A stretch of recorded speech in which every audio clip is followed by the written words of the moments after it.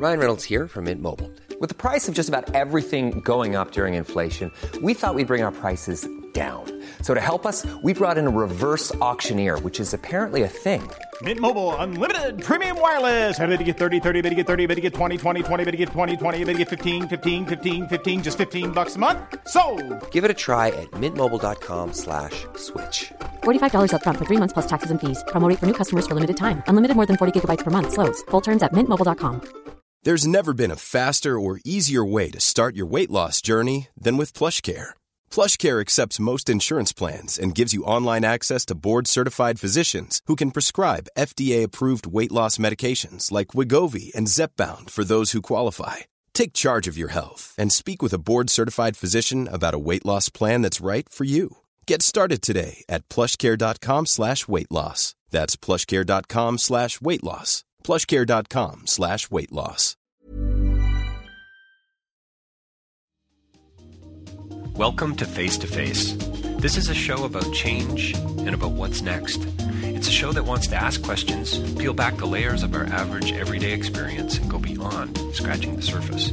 We interview amazing people with incredible ideas and stories who have done wild, weird, and wonderful things. Remember that imagination shared creates collaboration, and collaboration creates community, and community inspires social change. I'm David Peck, and this is Face to Face.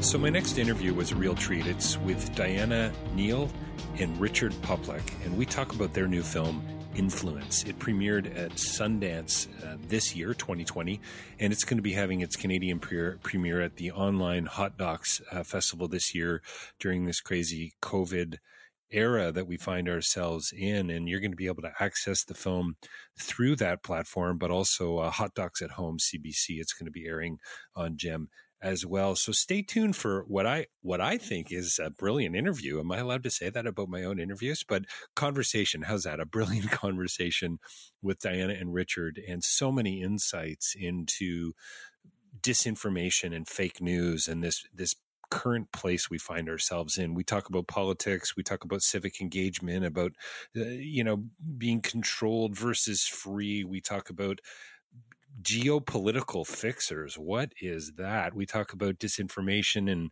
Aristotle makes it in there, including talking about things that are wanky and intellectual. We talk about information overload and the glut, lies and untruth, the weaponization of information. We talk about process and curating and disseminating this information, and why knowledge is so often seen and viewed as connected to power. We talk about the politics of spectacle and Martin Luther's notion about the moral arc, and we talk about the luxury of hope as well. And I trust if Richard's listening, he'll be smiling about that as well as we step into this wonderful, engaging, and thoughtful film, entertaining film about history, a not so distant history, and why we need to start paying attention, and why we need to push back, and why we need to write those letters and be engaged and ask the right questions, ask better questions, peel back those layers, and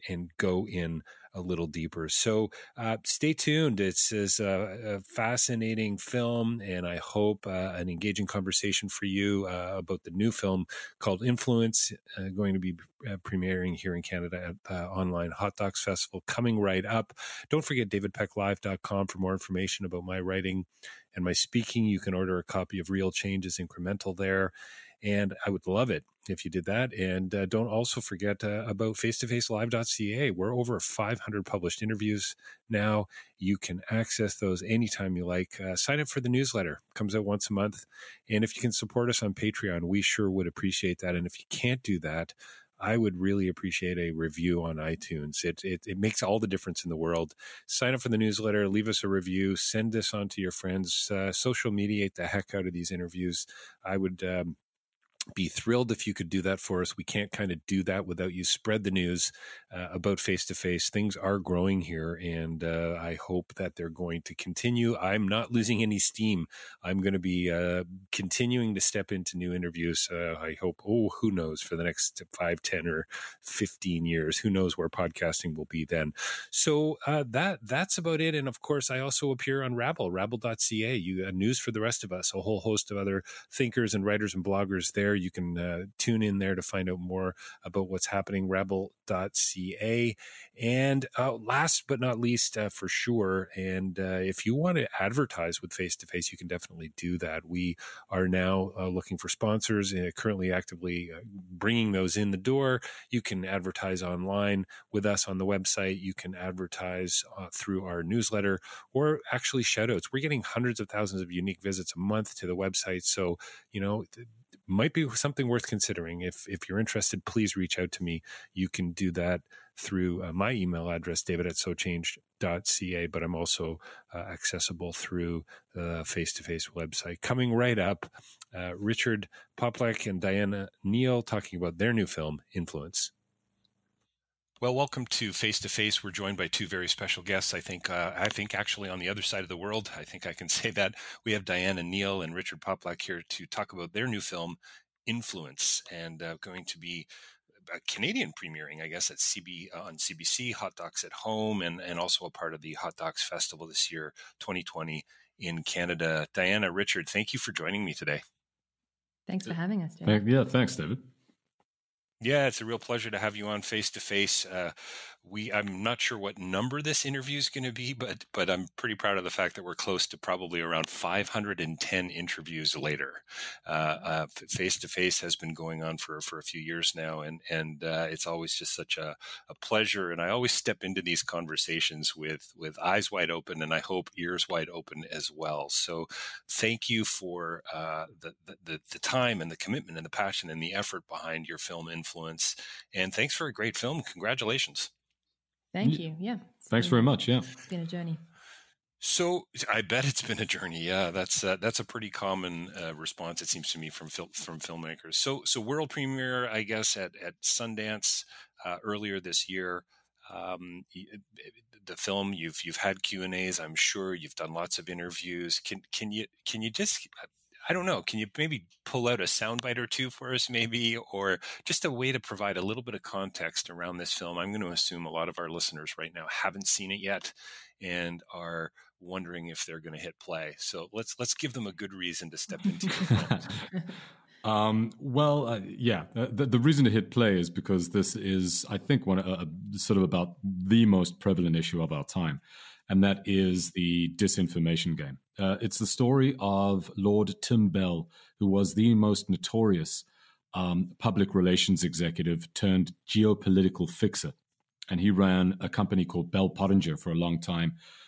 They were a PR firm that would work for anyone in the world under any circumstances and do anything. They were the ultimate geopolitical fixers. So all of the stuff that we talk about now is a matter of course, fake news, disinformation, misinformation, all the stuff swirling around COVID-19. All of that stuff has a long genesis that stretches all the way back to Aristotle. But Bell Pottinger were the guys that helped in the 80s, 90s, and 2000s. They helped weaponize disinformation in a way we hadn't really seen before. So I love the fact that right out of the gate, you basically, in the edit, you take a soundbite out of an interview with Lord Tim Bell, and he says something to the effect of, and help me out if I get the people wrong here, but I think the quote is almost a direct quote, is, "I have my own morals." Now, yep. On one level, that kind of makes sense, right? We all sort of have our worldviews, our backgrounds, our contexts. You know, you brought up Aristotle. I've been studying philosophy for years, Richard. I love that. You know, we all have sort of these I guess, the bedrocks we stand on. I didn't get that sense from this guy in the same way. So when he said, "I have my own morals," there was like this big question mark, and we're not even, 3-4 minutes into the film.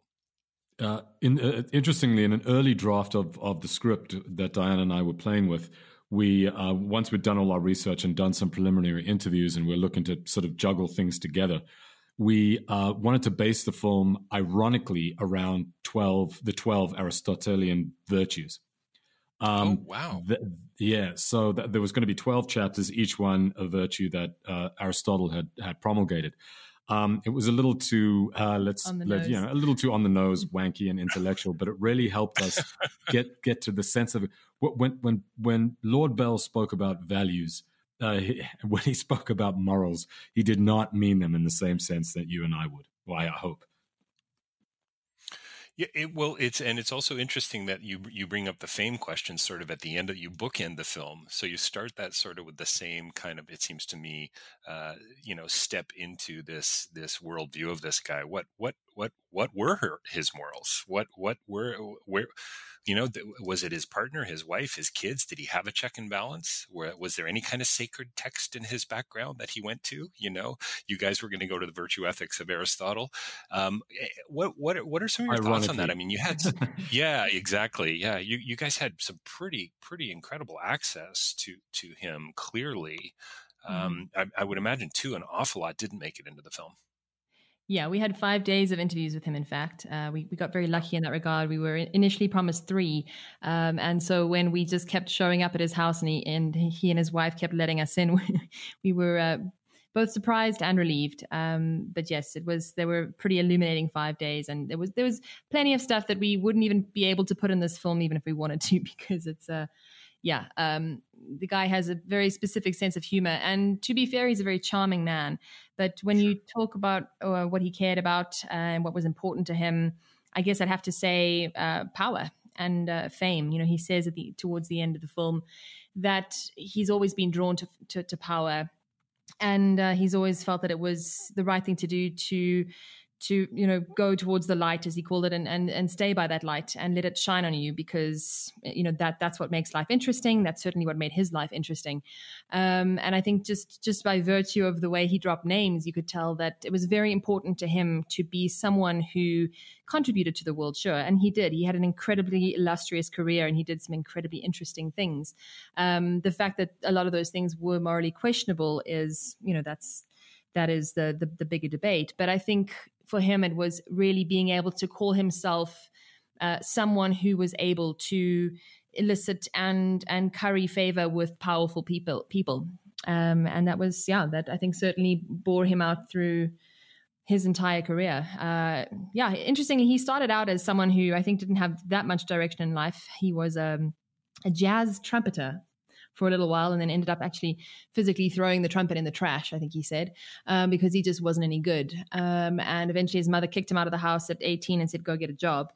And he became a runner in an ad agency. And then from there kind of just blossomed in advertising, figuring out that he was a really good salesman. Being so charming, he could very easily talk his way through pretty much any boardroom. And that's what kicked him off. Yeah, so he's sort of the quintessential madman accounts guy. But the interesting thing about him is that he understood fame and money, both of which he acquired quite a lot of in his life and lost a lot of in his life as well. But he understood fame and money as being the bedrocks of power. What interested Tim, what fascinated Tim, what Tim was seduced by, and what Tim used to seduce others was power. And when we say power, what we're talking about is some of the most powerful people, I would say, in the last 40, 50 years. We're talking about Margaret Thatcher.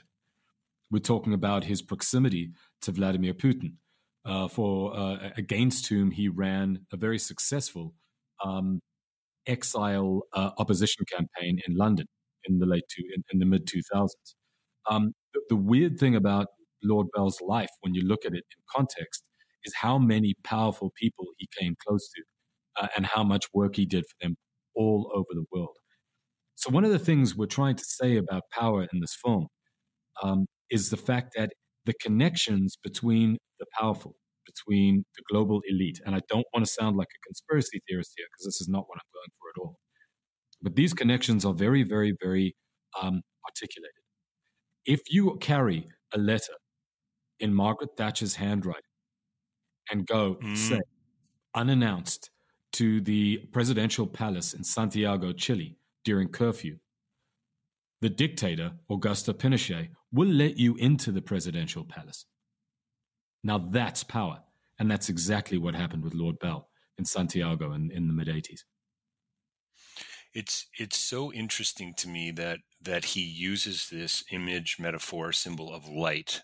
Now, I don't think I misunderstood it, but light for him is a step towards that power, a step closer towards that fame, it seems to me. Whereas, Aristotle or Plato or, many other moral philosophers would say light, that's exactly the antithesis of what we were going for, right? So when Plato leads you up out of the allegory of the cave, it's into the light, it's into knowledge, it's into wisdom, right? And moral living. Whereas Lord Tim Bell, for him, the light is actually the spotlight. Isn't that the vanity of the spotlight, I guess you could say?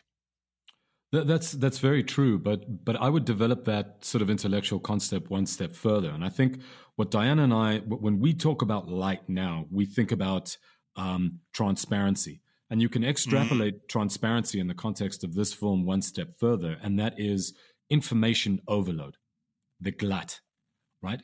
One of the things that Lord Bell and Bell Pottinger did very well, especially towards the end of their tenure as one of the most powerful PR firms in history, was to flood the zone with bullshit, to flood the zone with endless amounts of information.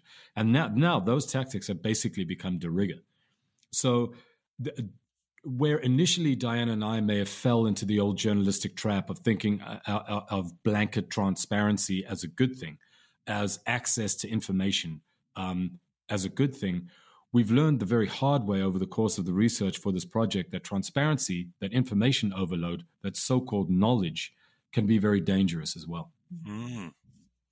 Yeah, look, it comes down to what the intention behind it is, of course, and Sure. but we're not by no means saying that too much information is a bad thing. I think the question really is, what is the purpose of that information, and what is it really? What's the benefit of it? What is it actually giving the world in terms of knowledge, in terms of usefulness? And I think that's something that the disinformation reality that we live in now has kind of completely subverted, which is, as long as there's noise in the space, as long as there's information swirling around you, it's very difficult to make good decisions and to understand what's best for your well-being and the well-being of your society and of your family and of your community.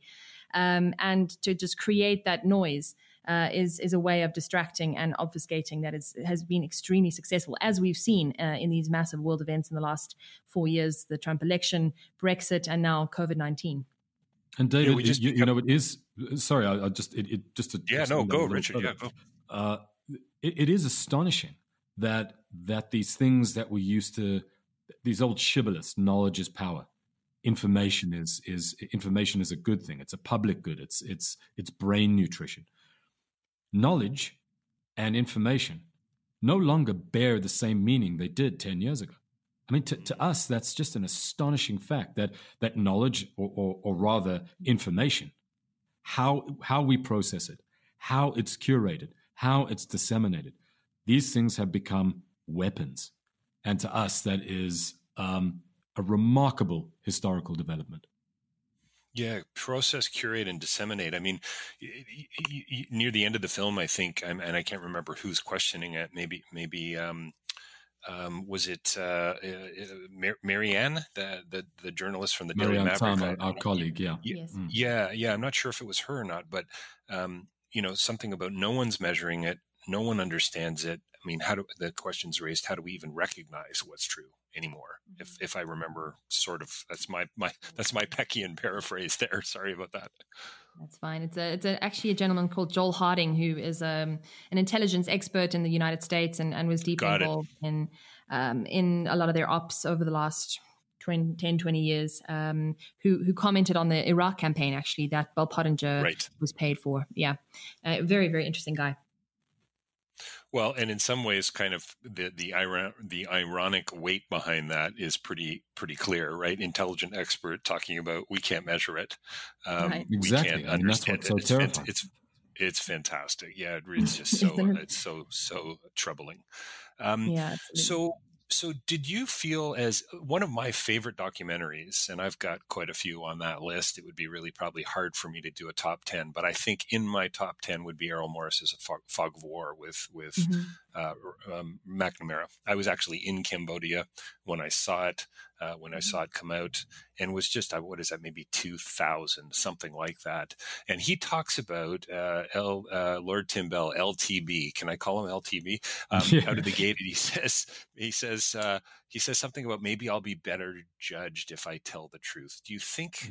I mean, I got that sense from McNamara a little bit as Morris goes on through the film Fog of War. Did he really want that? Like, was he really sort of trying to come clean? I love, Diana, too, by the way, that you said he and his wife continued to let you guys into the house. So you must have been doing something right. Well, yeah, maybe for the first 4 days. The fifth day was strained. Let's put it that way. Oh, wow. Interesting. No, we ended that particular visit. We ended on good terms. And then unfortunately, the relationship soured some months later, I think, when it became, when I think the stakes were raised, and I think Lord Bell's wife, Jackie, I think it became clear to her that she would have to deal with this probably on her own, because he then passed away in August of last year. Mm-hmm. So I think, when it comes to Errol Morris's Fog of War, which I think is probably on everyone's top 10 list, and obviously it was sort of top of mind, at least when we started conceiving of this film. But the weird and rather terrible thing to say about how things have progressed since Morris sat down with McNamara is that the bullshit industry has only tripled down since then. The lines between truth and lies have completely been obliterated, to no small extent because of men like Lord Bell. So I don't think we were under any illusions whatsoever that we were going to have some old dude sit down and completely spill his guts to us. He proved slippery to the last. There were so many things that he said to us that when it got down to the fact check stage, just didn't hold up. Right. Almost everything he said came with the yes, but. He refused to countenance the fact that he may have done anything wrong over the course of his career. Now, none of us can say we're blameless, except, of course, for Lord Timothy Bell. So the unfortunate aspect of the I'm going to tell the truth and nothing's going to stop me aspects of the film were that he remained slippery to the last, which to us is, of course, entirely emblematic of the type of person he was and the type of work that he did. Yeah, I mean, I think that's why we included the blatant, the most blatant of the kind of untruths, or the frankly the lies that he told, where Richard kind of pushes back on one of his statements, and he then, without batting an eyelash, just says, well, yeah, I did do that. I did it 10 years earlier, and there's no sense of kind of shame about it. It's just. It's to me, the way I kind of see it, because I've thought about this a lot, is he's a strategist, to the last. I mean, and I'd love to tell you a story about that actually in a minute. To me, it's always about the game. He'll say something, and it's almost like he takes such joy from being in the conversation, because he gets to put out his kind of, he makes his play, and then he watches what you do, and if he respects it, then he'll acquiesce, and if he doesn't, then he'll disregard it. I'd love to hear the story. And Diana, it makes me immediately think, and I have a few friends who are lawyers, and they're probably going to smile at my not so nuanced understanding of the work they do. But there's in the legal world, it seems to me, well, I'm being paid, therefore I need to win. This isn't necessarily about my ethics or morality, if you want to make that distinction. This is about stepping in. I've got a client. It's about strategy. It's a chess move. Right? Exactly. On some level, I would imagine it's quite an energizing and adrenalized kind of a game. I was blown away. And that's exactly what it is. Right. I was blown away when you had him. You were talking about, I had no idea that he had been, in the 70s up into the 80s in Chile and Pinochet. And I had a former philosophy professor who lost family members under that regime. And so when he just sort of cavalierly almost talked about the great missing people, and then said, "Oh, nothing to do with me." Wow, really? Like, and you still sleep at night? Is my question. Very well, I'm sure. Yeah, there's a sense of being able to compartmentalize things, right? He wasn't part of that campaign. He didn't defend Pinochet during that time. He wasn't the guy who was, spinning the coup. So it's easy for him to say, well, I have nothing to do with it, therefore it's of no concern to me. And if that's his reputation, then that's something that I need to, it's a problem that I need to solve by being the smarter person in this game. And if you don't like it, then those are your morals, not mine. Don't force them on me. Don't force them on me, right? But David, you made a very, very, very, very good observation about him being similar in tactics to legal professionals. One of the things that Bell Pottinger did very well, especially in the latter years, was to combine forces with very, very powerful legal firms in London. I'm talking about Schillings and Carter Ruck in particular, where it would be sort of a 1-2 punch. Bell Pottinger would do the spin. Carter Ruck or Schillings would do the litigious work on the background.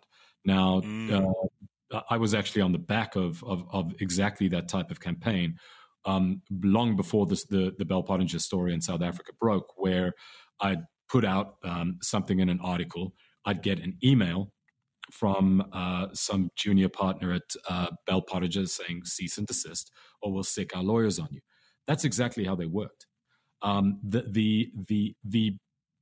As it progressed, as it weaponized, public relations became a species of legal action, a species of litigiousness. So the spin and the legal aspect were one holistic package. Right. And you see that very clearly in the leaks, David. So just for your listeners, just to give some context, the provenance of the film was this tranche of leaked emails that came to light in 2017 during a very, very difficult time politically for our country. We had this president, Jacob Zuma, who was, just insanely corrupt. And we knew, journalists knew, the public knew that he had this a very close relationship with this family of Indian businessmen called the Guptas. And then this leak of emails from one of their servers or from their emails came to our editor at Daily Maverick, Branko Brikic, and he put a team together of journalists from around the country, and they started to kind of excavate these emails. And what you see looking through them, when you take the Bell Pottinger stuff out of that and you just look at those, was, I would say probably half to a third of them is interactions between the Gupta faction, Bell Pottinger and Schillings or Bell Pottinger's lawyers, deciding, okay, this journalist has said this thing in this publication today. What's the strategy? Okay, Bell Pottinger's going to get the lawyers to send this legal letter. And I mean, most of those emails are just them asking for legal action against any and all commentary, basically, by journalists during that time, about, I guess, a year before the leaks happened. So while they were being paid this enormous retainer to do this work in South Africa, they were just, they were putting out the messaging, fomenting this race war basically in South Africa. But at the same time, they had their lawyers taking down or threatening or threatening legal action against the journalists who were obviously looking into this. So it's just very interesting to see that tactic and how successfully it works. Hence one of the reasons for the title of the film, Influence. Right, exactly. Diana, can you tell us a little bit about the story that you wanted to unpack? Sure. Strategist, I think it was connected to Strategist to the Last. Yeah. So I don't know which version of the film you saw. The version we took to Sundance was a longer cut, about 106 minutes, I guess. And we subsequently cut it down to 90 minutes. It's a much kind of more concise cut, I guess you could say. But in the original cut, Bell references this businessman, the South African businessman called Johan Rupert, who's one of the richest men in Africa, one of the richest in the world, very, very successful. And he was a long-term acquaintance of Tim Bell's, and his company, Richemont, was essentially Bell Pottinger's client for 20 years. And this gets a little complicated, but I'll try to keep it simple. So the campaign in South Africa involved creating it was a race-based campaign, using terms like white monopoly capital and radical economic transformation to basically assert that, all of the wealth in South Africa still remained in the hands of white people, and that black people were losing out, and that through this, the Guptas were trying to empower people of color, and that they were the victims, essentially, of this white monopoly capital. And Johan Rupert was made to be the face of that kind of campaign, one of them at least, which is deeply ironic if you think about it, because he's the client of the company that is now essentially smearing him in the press, and people like him, from one end of the field to the other. So it was this incredibly confusing campaign. But I think Bell saw his endorsement as a way of proving his innocence in the whole debacle, because up until the last, he tried to say that it wasn't his campaign. He wasn't involved. He was just kind of overseeing and was taken out of that role. And so he was, when it all came to light, what had happened, and he went on BBC Newsnight, I guess it was in September, about 2 or 3 months after the whole, the company had kind of shut down and was going into liquidation. He was asked to appear on BBC Newsnight, and during the interview, his phone, which was switched on, rings in his pocket. It's a remarkable scene. Like, it's almost as if you guys set him up for that. Like, it's unbelievable. It's unbelievable. But anyway, go ahead. So we watching it for the first time, I personally just assumed that he was, he'd forgotten to switch his phone off, or, he's getting older, he's maybe a bit nervous, whatever. It was a mistake because it rings twice and he kind of fumbles over it. But in the first instance, he shows the phone to the interviewer, which is highly unorthodox. I mean, who does that? Shows the phone to her to show her who's calling. And she doesn't take the bait. She just breezes through it and carries straight on. So he puts the phone back in his pocket. And then in a subsequent interview that we shot with him, the question is asked who was on the phone, and he says, "Oh, it was Johan. It was Johan Rupert. He was messaging to say thank you for being the only honorable person in the story." Now, I mean, that is some next level genius strategy. If you think about it, this is the guy who's been exonerated by this campaign.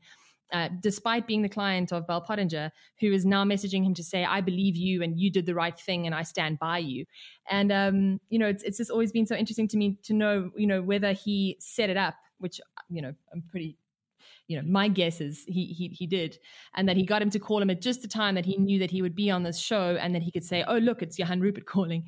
And, I'm the good guy. And this proves it, which is pretty ballsy. So you're saying by design for sure. Oh yeah, for sure. I reckon. So does Johan Rupert. That's pretty wild. I have a friend who's an entertainer. He's a comedian, and it reminds me. I was at the back of the room, and he said, "You know what? Tonight, can you call me when I'm on stage?"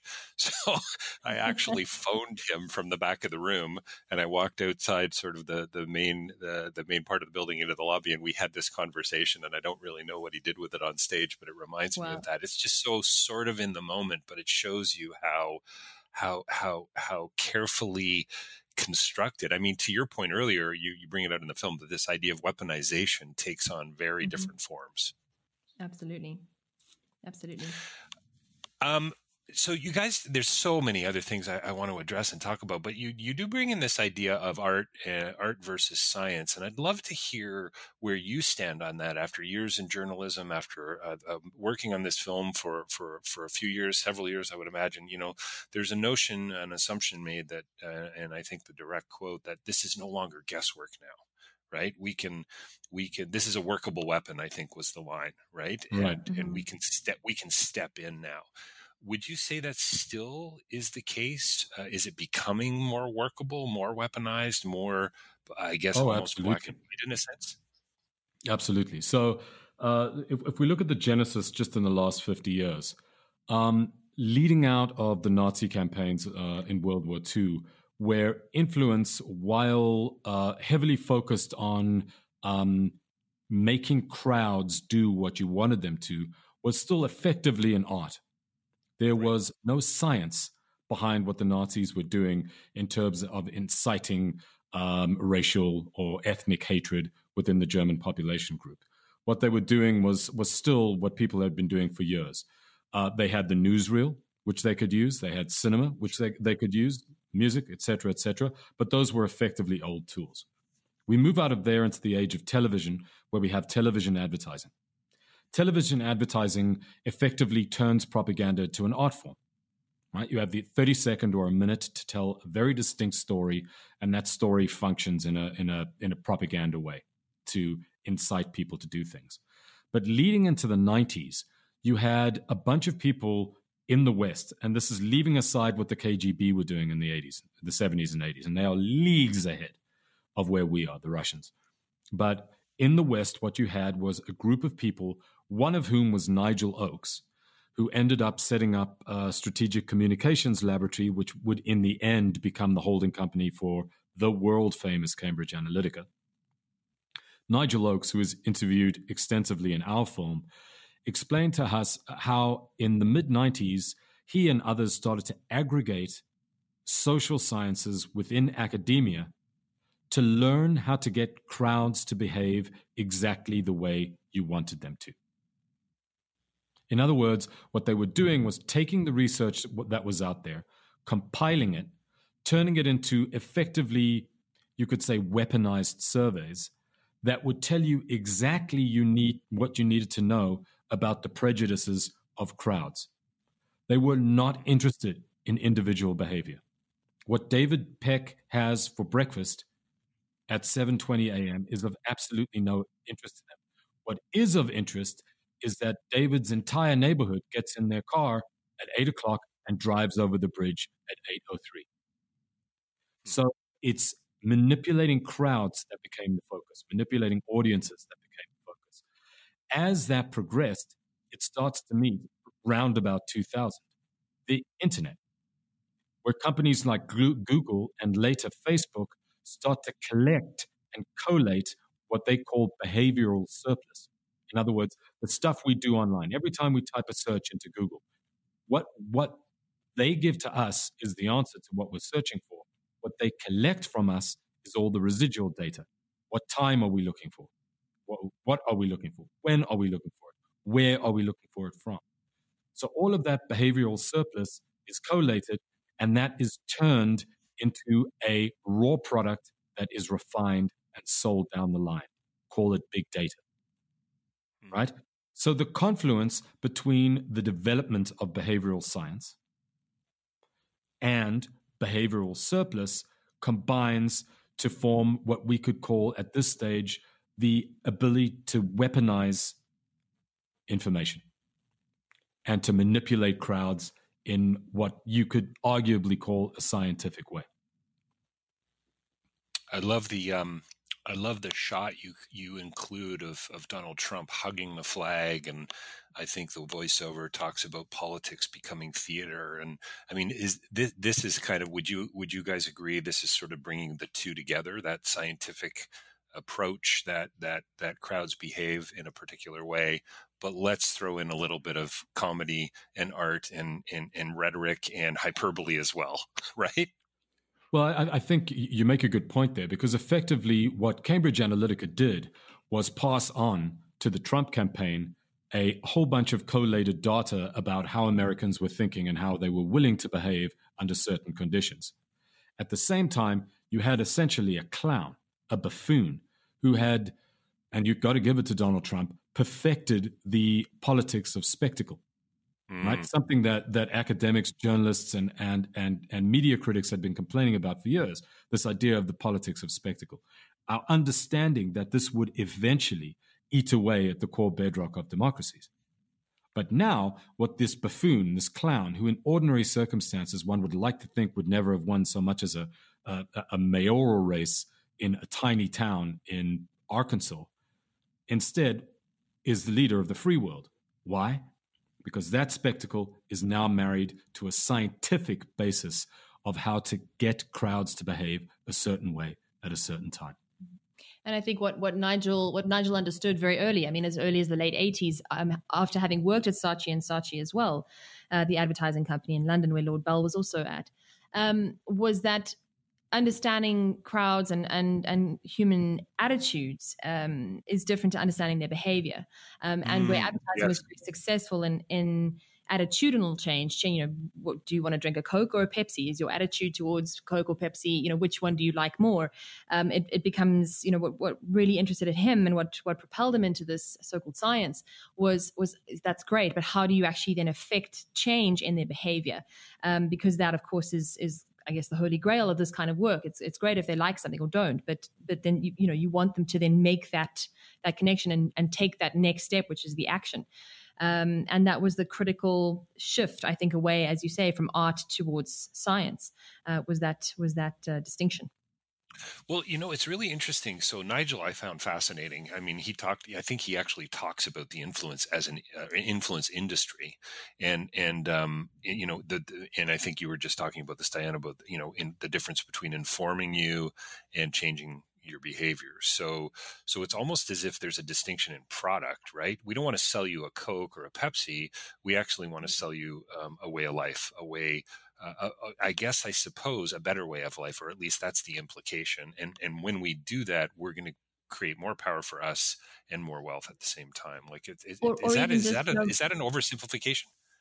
Well, I mean, it's even just to say, well, drink this Coke and then drink this Pepsi, and let us kind of analyze what we can. Let's take what we can glean from that action, and use it, and compile it over 500 people or 1,000 people. It's maybe not the best example, but the point is really how you behave in relation to that either product or that stimulus or that situation, as opposed to what you think about it, because then you can learn so much more about people, that is marketable, that you can sell. It becomes a product, and that's exactly what's happened with big data, as Richard was saying.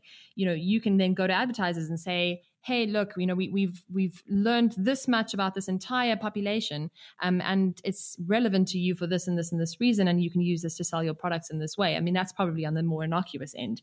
Then, of course, you have the political side of that, which becomes a lot more malevolent potentially. But yeah, that was the innovation of that time, was understanding that it's not about what people think; it's about what they do. Mm. So you end, I think, with was her Nick? I can't remember her full name right now, but Tiger Claus, who's a very important part of this story. Her name is Villa van Dam. Yes, wonderful. A bit of her personality really comes through, which is utterly brilliant. But it's a little bit more of that sense of change and pushing back, and pushing back against the status quo actually can get us somewhere, can be meaningful.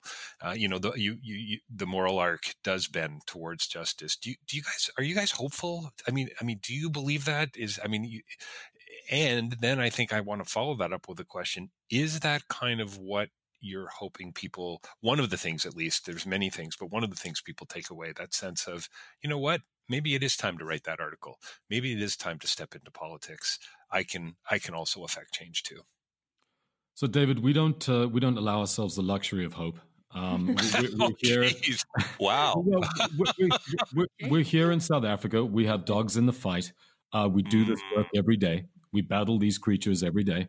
And the truth of the matter is that what our film shows is that in a very particular instance here in South Africa in 2017, the South African people were able to expose what Bell Pottinger was doing for Jacob Zuma, our former president, and a deeply corrupt leader. We were able to expose what he was doing. We were able to show the public very simply, without any tricks, what was happening because of good, dogged, hardcore investigative journalism. We showed everybody what was happening. And once people had this information, which again wasn't bullshit, it was very simple, they were free to do with it what they wished. And what they wished was to rise up, not only on the ground, and there were big protests on the ground, but also on Twitter, where the very weapons that Bell Pottinger were using against us to racially divide us were all of a sudden turned on them. South Africans are very sophisticated at this stage about how Twitter works, about who lies on Twitter and why. And so that experience of battling Bell Pottinger has taught us certain tricks and has made us understand how dangerous these tools can be. Now, that doesn't make us any more coherent a society, largely because we are so unequal, so divided, and the wounds of apartheid have not been allowed to heal. Nonetheless, we did rise up as a unified mass and get rid of Jacob Zuma. And I think that is a lesson for the world. Yeah, I think, and that was such an amazing time to live through. And I think it really it meant so much to those of us who did and who were here and were part of it. And I think since then, I think there has been a sense of, well, what next? We were able to do this, and now we've kind of fallen back into our morose, unhopeful ways. But I think as it relates to disinformation and this kind of what feels like this increasingly endless amount of noise and chaos that we're being kind of exposed to with information online, which is where so many of these battles are now taking place. I think it's very easy to feel completely inundated with negativity and with this information. But what we've come to learn in the last few days, weeks, months is that there is a concerted effort to try to combat these factors. In 2016, nobody was using the word disinformation. Fake news was a Trumpian invention. It's not that those tools weren't around; they just weren't being used by every Tom, Dick, and Harry to create chaos for various different reasons, being their monetization or political gain or whatever. But the point is just that nobody was paying any attention and nobody really took it seriously. And then it exploded, and now it's the reality that we live in. But what's happened in that time is that there are people who understand how to hunt these kind of what they call bad actors or malevolent actors down and shut them off at the source. And companies like Facebook and Twitter, while I believe very much part of the problem, who have much more work that they need to do and contribute, are giving resources and putting resources towards empowering analysts and researchers to understand and learn about fake news, so-called fake news and disinformation, where it comes from and why it's being used, and trace it all the way down the line and shut it down and take it down and try to make sure that it doesn't spring up again. So, there is a fight back. It's still small, and I think it still feels a little overwhelmed at this point. But I do think that people are starting to come around to the idea that this is unsustainable. Our societies cannot live in these echo chambers of just noise and chaos. It's overwhelming, and it creates fear, it creates division, and we've got enough of that already. So I think there's definitely a sense that this needs to be tackled, and I think slowly but surely over the days and weeks, and hopefully as a result of COVID-19, there will be more of there'll be more impetus to really figure out how to tackle this and get things back to some kind of balance in that regard. And David, one important thing. These weapons are very, very real. The Russians, the Chinese, they are far less concerned, if they're concerned at all, with what we think of as conventional kinetic weapons. They are concerned primarily with non-kinetic weapons. In other words, disinformation, malevolent information. But these are weapons that can only be useful in certain conditions. And the conditions are this. When you are someone going to work at Tim Hortons for $14 an hour, you have to travel 2 hours into the city of Toronto because rent in Toronto is $2,500 a month. In other words, your existence is so economically perilous that you, in fact, see the world around you as completely unsustainable. Where there are others in the city who are living completely different lives. So our societies are so classed and so divided along economic lines and also ethnic lines, etc., that these weapons are very, very, very easily detonated. And the effects, as we've seen all over the world, can be completely devastating. So if you want to fix the disinformation problem, go right ahead. Go dig up all the bad actors on Facebook that you want. But until we address the core issues in our societies, I can tell you right now, and Diana can reconfirm it, there is no way to fix misinformation weapons. Yeah, it's. I think, unfortunately, that's where we're going to have to wrap it up. I know you guys have another call or meeting coming up, and I, what I love about great films like this, they're just so layered. There's so much going on, so much more going on than meets the eye. And after 42 minutes, I feel like we barely scratched the surface. It's fantastic. I hope you can hear the smile in my voice, in the tone of my voice. I just want to say thank you to you both for taking the time today to chat about your film. And the film, by the way, folks, is Influence, influence.film. You can find it online. And maybe Diana, you could just sort of help us wrap up here by talking a little bit about how it's going to be airing very soon, CBC Hot Docs at Home, but also a part of the festival this year, which is all going to be online. Yeah, absolutely. We're very happy to be part of the Hot Docs Festival, and also as a film that's been supported very generously by Hot Docs. So it's a big deal for us. We were really looking forward to being in Toronto, but nevertheless, the film will be on CBC and CBC Gem at 8 p.m. on the 21st of May and at 9 p.m. on Documentary Channel. And we do hope people will tune in. I believe that it's in the usual national hockey slot. So I hope people won't be too resentful of the fact that we're not putting guys in, with hockey sticks and big masks on, but hopefully this will be somewhat entertaining. It will be bloodier and nastier, that's for sure. That's right. Richard, I think the title of your next film should be The Luxury of Hope.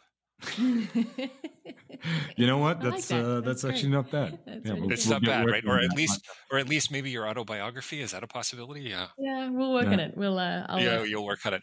Listen, thank you so much for your time today. We've been talking with Diana Neal and Richard Pawlak about their new film Influence here today on Face to Face. Thanks again for joining us.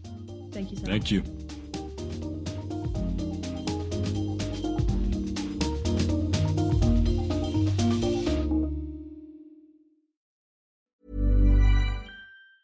Mom deserves the best, and there's no better place to shop for Mother's Day than Whole Foods Market. They're your destination for unbeatable savings, from premium gifts to show-stopping flowers and irresistible desserts. Start by saving 33% with Prime on all body care and candles. Then get a 15-stem bunch of tulips for just $9.99 each with Prime. Round out Mom's menu with festive rosé, irresistible berry chantilly cake, and more special treats. Come celebrate Mother's Day at Whole Foods Market. Hey, it's Paige DeSorbo from Giggly Squad. High quality fashion without the price tag. Say hello to Quince.